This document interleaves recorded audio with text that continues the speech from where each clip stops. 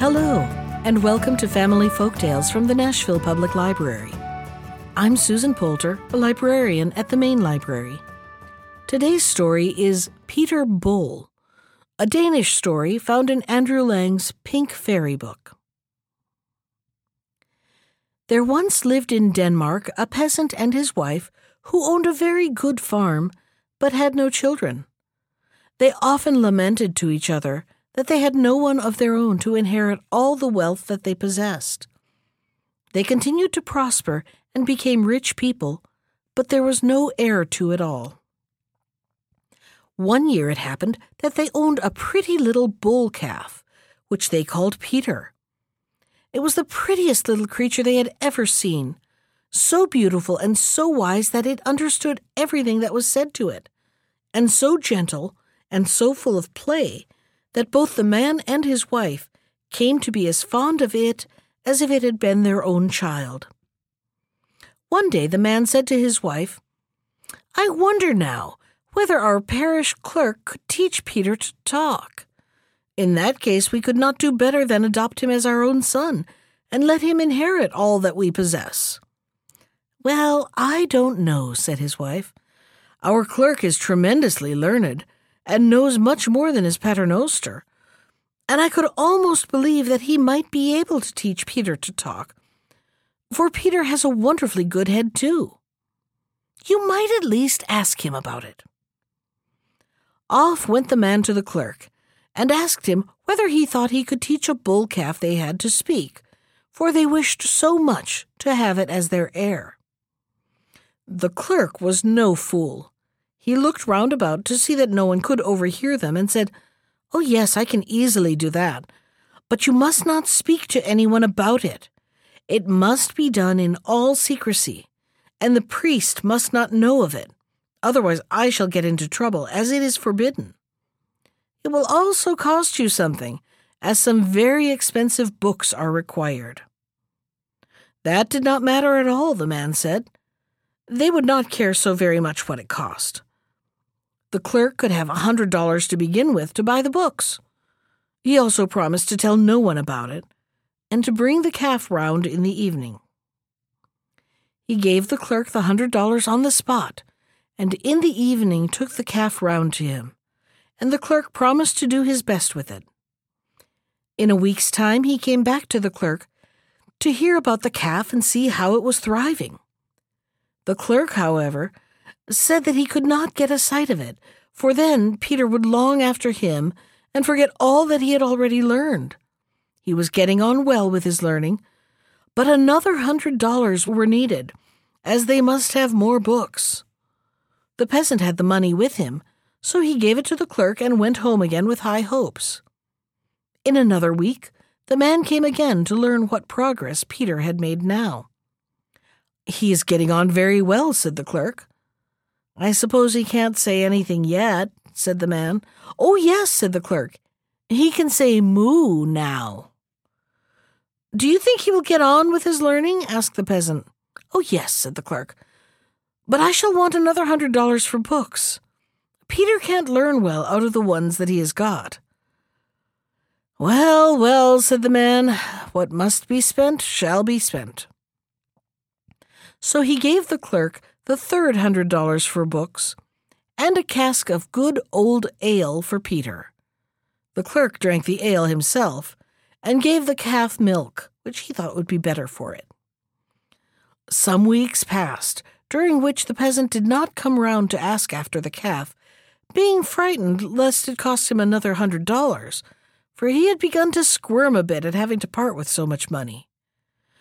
Meanwhile, the clerk decided that the calf was as fat as it could be, so he killed it. And after he had got all the beef out of the way, he went inside, put on his black clothes, and made his way to the peasant's house. As soon as the clerk had said good day, he asked, "Has Peter come home here?" "No, indeed he hasn't," said the man. "Surely he hasn't run away."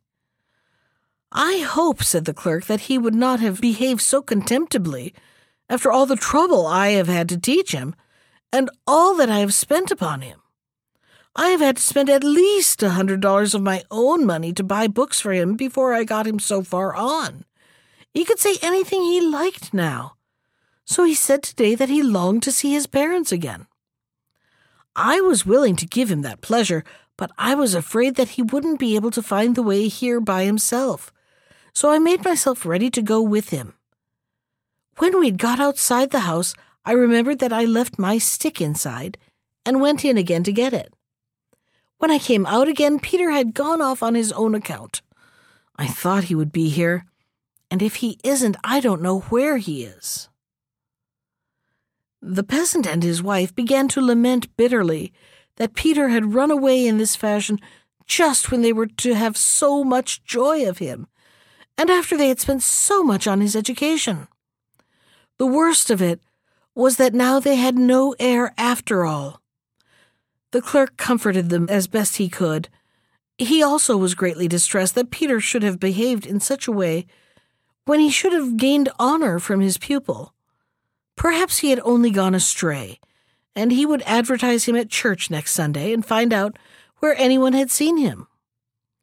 Then he bade them good-bye and went home and dined on a good fat veal roast. Now it so happened that the clerk took in a newspaper, and one day he chanced to read in its columns of a new merchant who had settled in a town at some distance, and whose name was Peter Bull. He put the newspaper in his pocket and went round to the sorrowing couple who had lost their heir. He read the paragraph to them and added, "I wonder now whether that could be your bull calf, Peter." "Yes, of course it is," said the man. "Who else would it be?" His wife then spoke up and said, "You must set out, good man, and see about him, for it is him, I am perfectly certain. Take a good sum of money with you, too, for who knows but what he may want some cash now that he has turned a merchant." Next day the peasant got a bag of money on his back and a sandwich in his pocket and his pipe in his mouth, and set out for the town where the new merchant lived. It was no short way, and he traveled for many days before he finally arrived there. He reached it one morning just at daybreak, found out the right place, and asked if the merchant was at home. Yes, he was, said the people, but he was not up yet. "That doesn't matter," said the peasant, "for I am his father. Just show me up to his bedroom." He was shown up to the room, and as soon as he entered it and caught sight of the merchant, he recognized him at once. He had the same broad forehead, the same thick neck, the same red hair, but in all other respects he was now like a human being. The peasant rushed straight up to him and took a firm hold of him. "Oh, Peter," said he, "what a sorrow you have caused us, both myself and your mother, by running off like this, just as we had got you well educated. Get up now so that I can see you properly and have a talk with you." The merchant thought that it was a lunatic who had made his way to him, and thought it best to take things quietly. "All right," said he, "I shall do so at once." He got out of bed and made haste to dress himself. "Aye," said the peasant, "now I can see how clever our clerk is. He has done well by you, for now you look just like a human being. If one didn't know it, one would never think that it was you we got from the Red Cow. Will you come home with me now?" "No," said the merchant, "I can't find time just now. I have a big business to look after." "You could have the farm at once, you know," said the peasant, "and we old people would retire. But if you would rather stay in business, of course you may do so. Are you in want of anything?" "Oh, yes," said the merchant, "I want nothing so much as money. A merchant always has a use for that." "I can well believe that," said the peasant, "for you had nothing at all to start with. I have brought some with me for that very end." With that he emptied his bag of money out up on the table, so that it was all covered with bright coins. When the merchant saw what kind of man he had before him, he began to speak him fair, and invited him to stay with him for some days so that they might have some more talk together. "Very well," said the peasant, "but you must call me father." "I have neither father nor mother alive," said Peter Bull. "I know that," said the man. "Your real father was sold at Hamburg last Michaelmas, and your real mother died while calving in the spring. But my wife and I have adopted you as our own, and you are our only heir, so you must call me father." Peter Bull was quite willing to do so, and it was settled that he should keep the money while the peasant made his will and left him all that he had before he went home to his wife and told her the whole story. She was delighted to hear that it was true enough about Peter Bull, that he was no other than their own bull calf. "You must go at once and tell the clerk," said she, "and pay him the $100 of his own money that he spent upon our son. He has earned them well, and more besides, for all the joy he has given us in having such a son and heir." The man agreed with this and thanked the clerk for all he had done and gave him $200. Then he sold the farm and removed with his wife to the town where their dear son and heir was living. To him they gave all their wealth and lived with him till their dying day.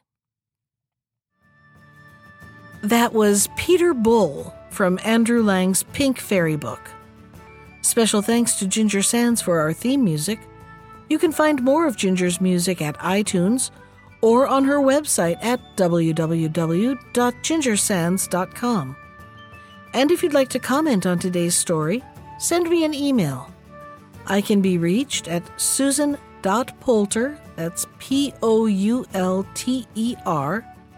@nashville.gov. Thanks for listening.